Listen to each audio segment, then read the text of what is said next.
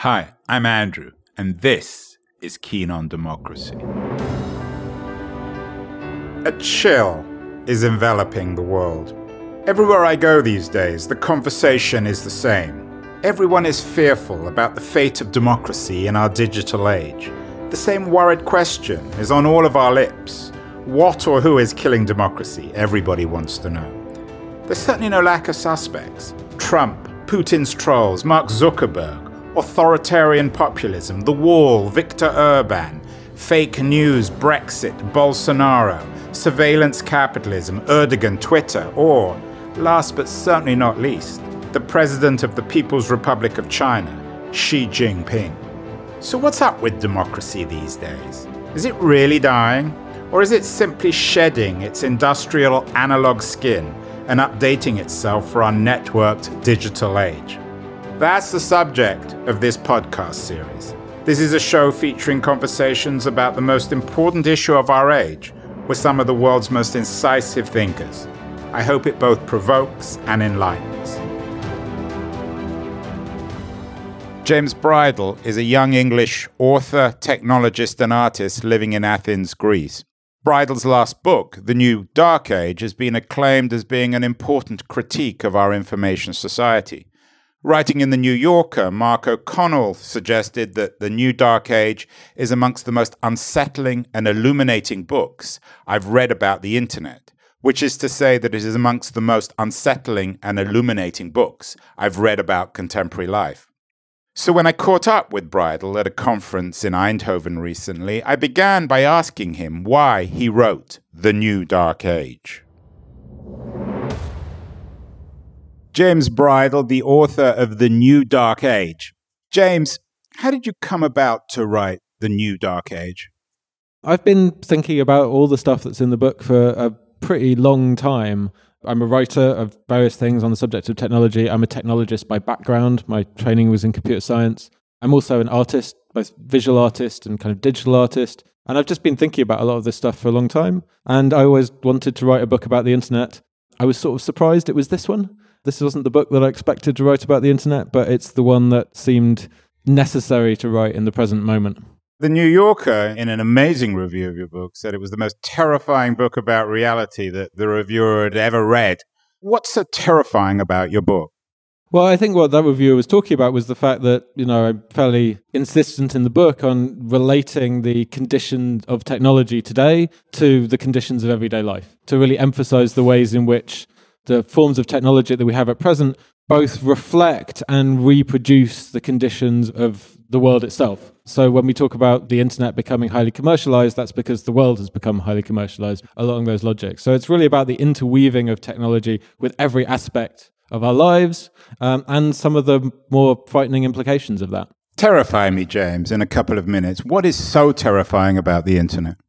I don't think it's about the internet per se. It's about the way in which the internet is used. So one of the things that I kind of discovered actually really by chance while reading the book was the way in which some very weird combination of user-generated content, algorithmic recommendation, and monetization through adverts has turned YouTube into this kind of hellscape for small children, where vast numbers of children are exposed to really quite terrifying videos on a very regular basis. What's increasingly frightening about that is that once you start to understand the mechanisms by which that's occurring, you start to understand about how it's being done kind of all the way up. So it's not just happening to small children with kind of nursery rhyme videos and the kind of various perversions of that. It's actually happening to all of us through news feeds and through autoplay systems like YouTube. But then it's also happening to us through our kind of political systems and through our cultural systems as well. And it's a result of the technologically enabled, technologically revealed complexity of the world that is starting to reach some kind of cognitive and social breaking point.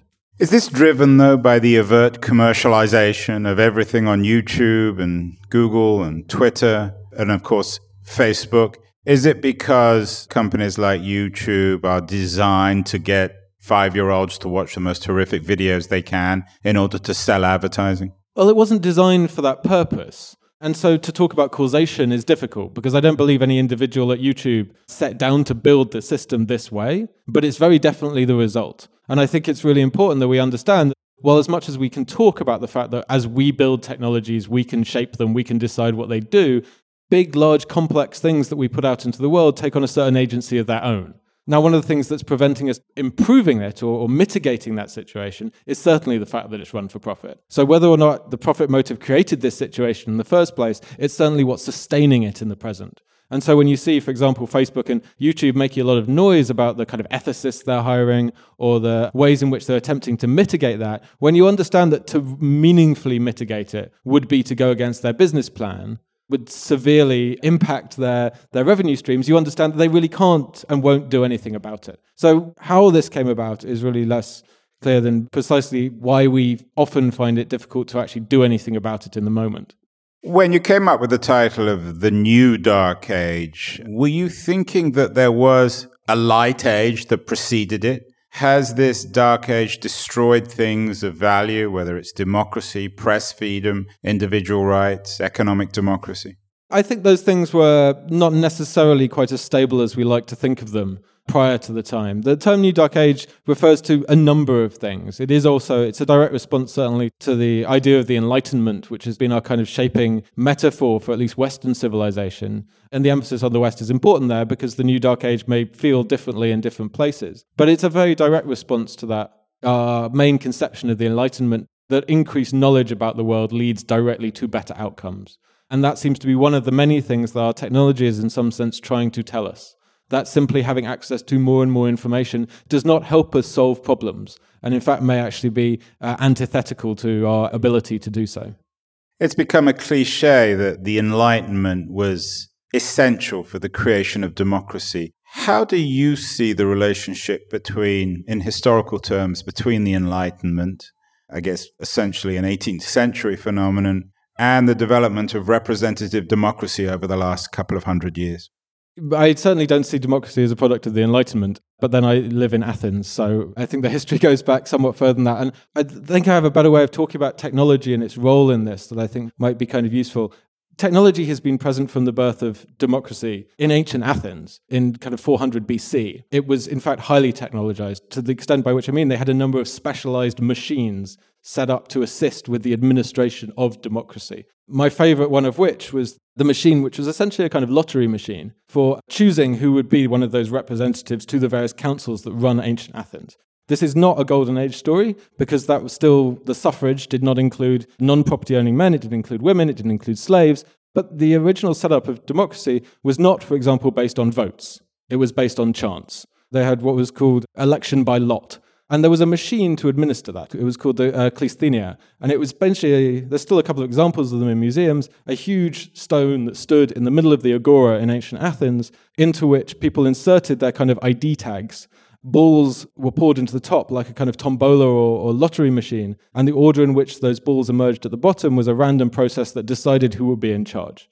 And this, to the ancient Athenians, was regarded as the absolute cornerstone of democracy. The idea of voting for people was ridiculous and clearly undemocratic as they understood it. And so they used a machine to inform a random selection of representatives. What I think is particularly key about that is an example of technology being there right at the beginning to assist with the democratic process, but also, crucially, a visible technology. This machine stood in the center of the marketplace, and anyone could come and view it and inspect it and understand its function. And so the legitimacy of the democracy rested upon the transparency of the machinery that operated it. And that you can clearly see already. That already sounds like kind of science fiction to us, but it was there right at the beginning in 400 BC. So are you suggesting then that one of the reasons why the internet may be undermining democracy is that the technology impacting on politics is invisible as opposed to visible? Yeah, I mean, I think there's problems around the term visible and invisibility as binaries because we asked, like, invisible to who and invisible for who. Well, we don't quite know how it all works. But this question of, like, who really understands the functioning and who controls that machinery is absolutely the key because that's bound up with all kinds of questions of education and access and social mobility. It really kind of reflects those. Again, I'm always leery of explanations which seeks to say, like, technology created this situation, but technology often, in fact, almost always augments it, repeats it, reproduces it, and kind of strengthens it, whether it's a good or a bad thing. I'm always fascinated, though, that it does have this kind of dual role, and this is why I maintain a slightly hopeless optimism in the face of everything, is that technology so often is used to disempower and is used to hide things away. But the moment it becomes visible, a whole bunch of stuff becomes accessible. So previously, to be clear, like the rules of power were hidden in other ways, and they were kept secret amongst small groups of elites that no one else had access to. In order to technologize those rules of power, they have to be written down as lines of code, which are often opaque, but necessarily are readable if we have the means and the education and the access to do so. So it still contains this constant double possibility all the way through. And it's not a matter of kind of resisting or removing the technology, but changing our forms of access and understanding of it. Many people believe that the internet would democratize, from Occupy to the Arab Spring. But it seems over the last 5 or 10 years that there's been, rather than the democratization of the world, the rise of new authoritarianism in Turkey, in Hungary, in Poland, in the United States, in Brazil. Do you think there's any connection between the rise of this new kind of authoritarianism and the digital revolution? I mean, first of all, I'd like to just dispense with the idea that like Occupy or the Arab Spring were internet revolutions in any way. I think those were narratives that were imposed from the outside. They were very much local, embodied, people assembling in space, face to face with one another. They may have used some technological tools to communicate and organize. They would have used other tools if other tools had been available in history. These were very much, I think, the opposite of that kind of... So you're suggesting that those movements, Occupy and the Arab Spring, were misunderstood by a lot of pundits who saw it as internet phenomena? Yeah, totally. They were responses to much broader social conditions than, the internet was the tool they happened to use because it's the one we have available, but they were not formed or dependent upon it in that way. It's true that in certain cases it was used actively against them, but I think that's a slightly different argument. I think the connection, though, that there is between current forms of authoritarianism, between current forms of kind of fundamentalism, nationalism, that essentially all forms of division, essentially. And this, I think, is one way of thinking about that, which returns me to this question of information. When we are presented with vast, vast amounts of information, most of which challenges our understanding of the world in various ways, because the world is complex and contains paradoxes and doesn't always fit into our neat presuppositions, the Enlightenment idea was that by this exposure to all of this information, we'd make better decisions, we'd change our minds. Turns out that's really hard for people to do. And in fact, when presented with contradictions to their own pre-assumptions, people flee to the edges. They flee to this solid ground of deeply rooted assumptions that unfortunately are fairly often nationalist, fundamentalist in various ways, whether that's race-based, whether that's religion-based, whether that's nationalist. So I absolutely see the rise of fundamentalist narratives as being a response to the increased apparent diversity and complexity of the world. But I say apparent because that diversity and complexity has always been there. It's the internet that's brought it kind of right up into our faces and made it essentially undeniable. Isn't that not only ironic, but also deeply depressing? Because isn't the world becoming ever more complex? As I say, I don't think the world is becoming more complex. I think we're just perceiving that complexity because of this extraordinary tool we've built ourselves to kind of see almost the entire planet at once, at the same time, all the time. That's a function of the media and digital networks that we've built. The condition of the world is now inescapable to us, but we're still living with these kind of like fairly old assumptions, beliefs, and social structures and political structures that are incapable of dealing with that information. And cognitive structures, like our very function of our brains is like really struggles to deal with the apparent complexity of the world. And so most people's response is to become more conservative, to become more afraid or worried, because this is an overwhelming and difficult experience, but it's not insurmountable. And it certainly doesn't mean that we all have to become depressed or, fundamentalist. So how do we surmount it?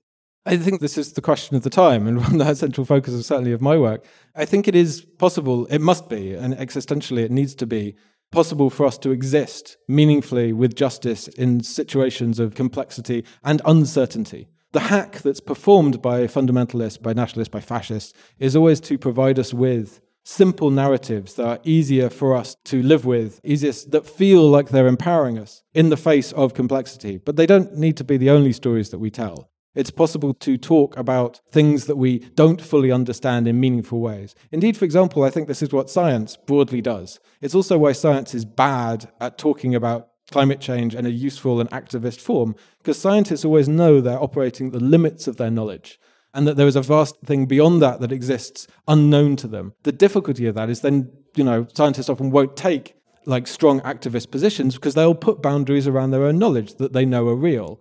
Others then, demagogues and denialists of all kinds, step into that gap, say, oh no, but I know better, and I will make this claim to this thing that is unknown.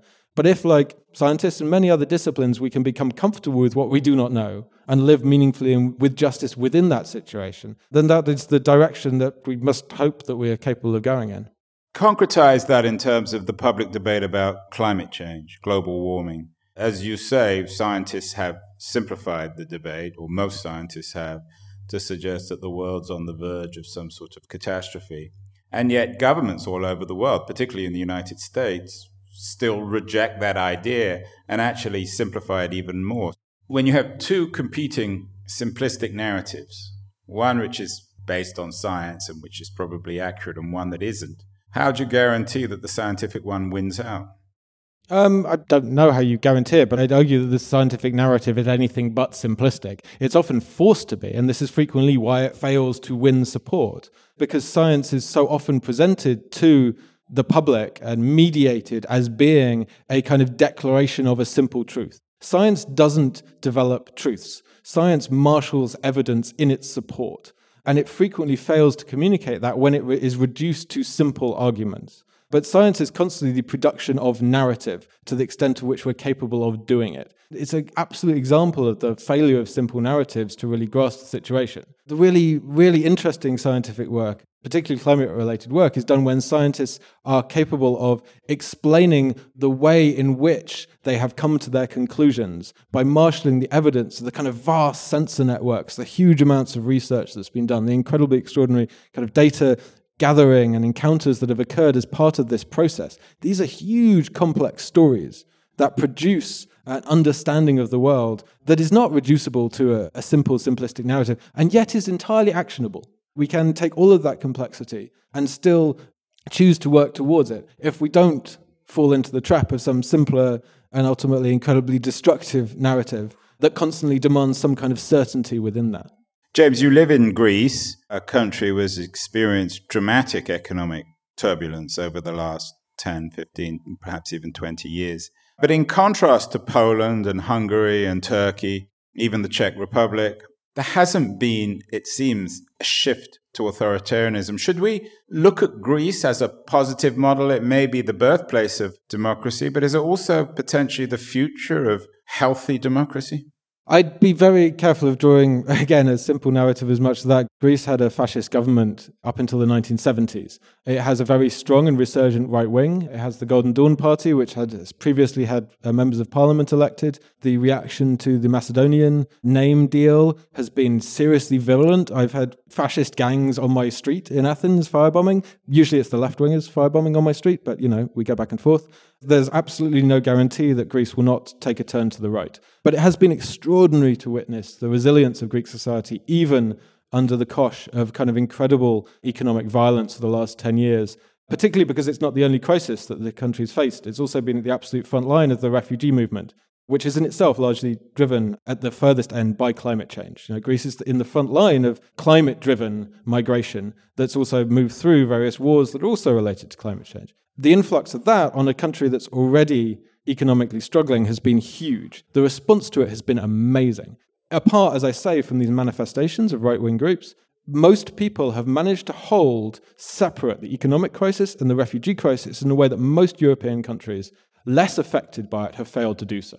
So most of Europe, recession, austerity, has been conflated with the migration crisis. Migrants are blamed for the economic crisis. That's not the case in Greece and never has been. The Greeks know very well where this economic crisis has come from. Also, the Greeks have a huge history of migration themselves. The population exchanges of the 1920s, most Greeks, the vast majority of the population, has an experience in their family of traumatic migration. And that direct experience, which is not necessarily shared by the people who remain in countries of Eastern and Central Europe, means that they have a very different take on it as well. Your take on the health of democracy, connecting it with the ability to tell a good story, I don't mean a fiction, but to make sense of the world in a coherent narrative, is a really interesting idea. Isn't the problem, though, that authoritarian leaders, really skillful authoritarian leaders, are very good at that, and democracies generally aren't?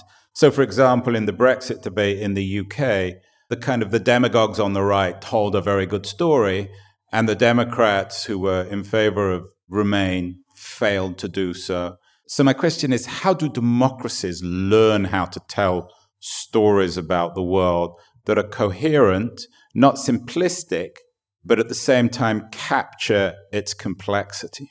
I think the question, particularly when it's framed within the Brexit debate, is a larger question around the technologies of democracy. And I, again, use that word technologies of democracy very directly, because I think what the Brexit campaign and subsequent 2-year rolling disaster has revealed is the complete unfitness of the British form of representative democracy to deal with a situation of division as it exists. The system itself or the people representing? Both, frankly. A poor system led by donkeys. To put it politely. But alternatives exist, once again. It's incredibly frustrating to me, particularly watching the number of people who now come out and campaign for a second referendum, which I would love to see.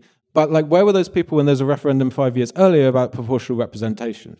A really flawed proposal, but a genuine attempt at reform, to reform an absolutely sclerotic system. Also, look at the really shining example for me that proposes an alternative to what we're currently going through is what's happened in Ireland in the last 2 years with the citizens' assemblies. This is a really fascinating form of democratic technology, right, that has actually radically moved Irish democracy forward in really interesting ways. It hasn't just allowed mostly representative system to address really contentious issues. The first thing the Irish Citizens' Assemblies looked at was the abortion debate, right, which is big contentious issue in Ireland. They subsequently looked at the climate change issues and how Ireland should be addressing these. In both cases, the citizens' assemblies proposed ways to go forward that were more radical than any government had been able to propose prior to that. And they did that by starting with a random selection from the population, just like the ancient Athenians did. And those people did not come with all the same idea. They came with a full range of views. And at the end of that citizens' assembly process, they reached a consensus. They didn't necessarily agree, but consensus was achieved. People were able to progress in their views to make decisions better.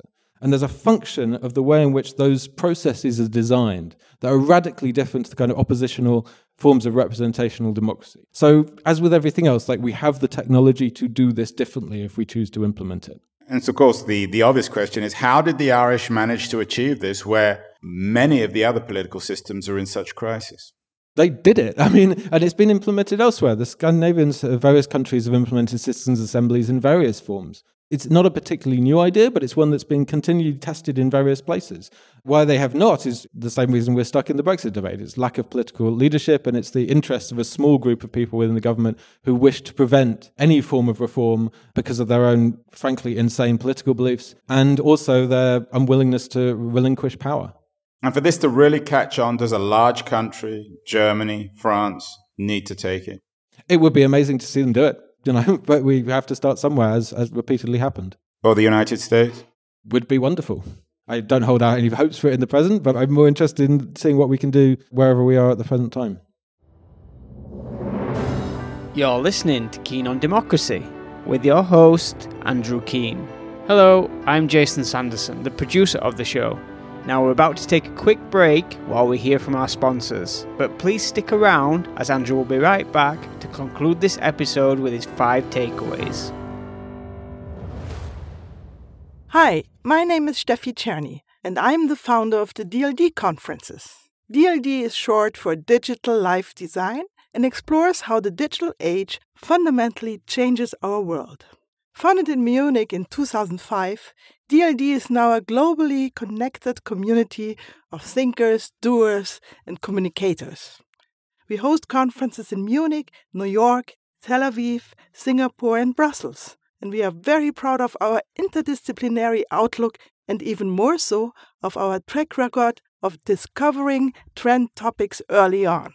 Andrew Keen is a long-term DLD friend who has done many interviews at DLD conferences. If you like this podcast, you should join one of our events. Our motto for this year is optimism and courage. We want to put a really positive spin on recent technological developments from AI through blockchain to quantum computing, and discuss which impact they have on business as well as politics and society. Visit our website at dld.co and apply for your ticket. Thanks so much for sticking around. Now here's Andrew with his 5 takeaways from this interview. Given that our conversation with James Bridle was all about enlightenment, let me begin by reiterating that it's no substitute for his book, The New Dark Age. If you really want to be enlightened, read it. You won't be disappointed. So the point of his book and our conversation is that today's digital revolution, with its cornucopia of information, was supposed to enlighten, but has actually ended up as a vehicle for mass mystification. Perhaps it's no surprise that Bridle lives in Greece. His ancient Athenian imagery is, of course, self-evident. In today's so-called information society, Bridle says, we are really back in Plato's cave. We're staring at shadows. We're transfixed by lies. We're awash in ignorance. So how does democracy fit in here? There's an intimate relationship, he says, between a successful democracy and the visibility of the technology maintaining it. He uses the example of a technology of ancient Athens to make his point. It's the Kleroterion, a randomized device designed to select citizens to state offices and juries.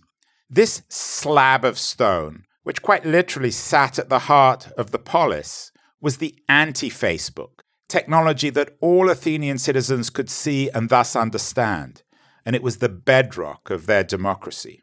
Transparency of technology, Bridle thus insists, is essential to a working democracy. Might blockchain be the answer here?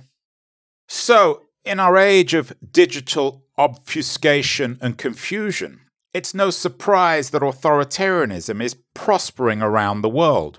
The Putins, Erdogans, Trumps, and other mountebanks of our digital age rely on ignorance. Authoritarianism is a consequence of the mystification of the world, to people not understanding it and thus grasping at the simplest solutions to blindingly complex problems. Ignorance empowers xenophobes, Bridle says. Once again, he's borrowing from ancient Athens. As Plato reminded us in the Republic, ignorance is the best friend of autocrats. But it's not just ancient Greece that's relevant to Bridle's arguments. He uses contemporary Greece as an example for avoiding the descent into xenophobia and fascism. Yes, he acknowledges the existence of the Golden Dawn and other violently anti-democratic fringe groups in contemporary Greece. And yet, this Greece, which is on the very front line of African and Middle Eastern immigration, hasn't fallen under the spell of autocracy. Why? Historical memory, a kind of enlightenment, is important, indeed even essential for Bridle. As a modern country that was born out of mass migration, knowledge of the plight of refugees is a collective historical memory, Bridle says about contemporary Greece. This is something that can't just be taught in schools, but actually has to be experienced.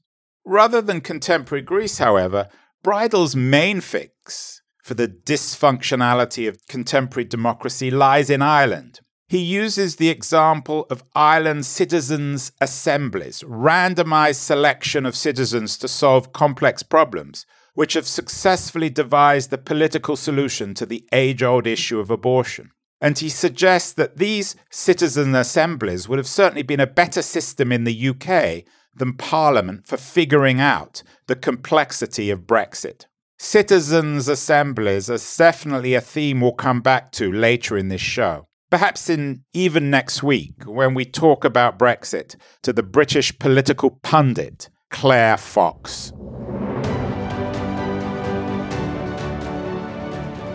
Now, we've got a real big favour that we need to ask. If you like this episode and you've been enjoying the other interviews, we'd sure love it if you headed over to the iTunes podcast app and leave us a review. If you'd like to hear more episodes, there's a subscribe button there and in all other platforms like Spotify, Overcast and Google Play. So head over to one of those, subscribe, leave us a review, share it with your friends if you'd like, and we'd appreciate it so much. Be sure to check out our next episode every Thursday, and from all of us at Keen on Democracy, we hope you have a fantastic day. James Bridle memorably described British parliamentary democracy as a poor system led by donkeys. Next week, we talk to Claire Fox, the founder of the London-based think tank The Institute of Ideas, about Brexit and the crisis of British parliamentary democracy.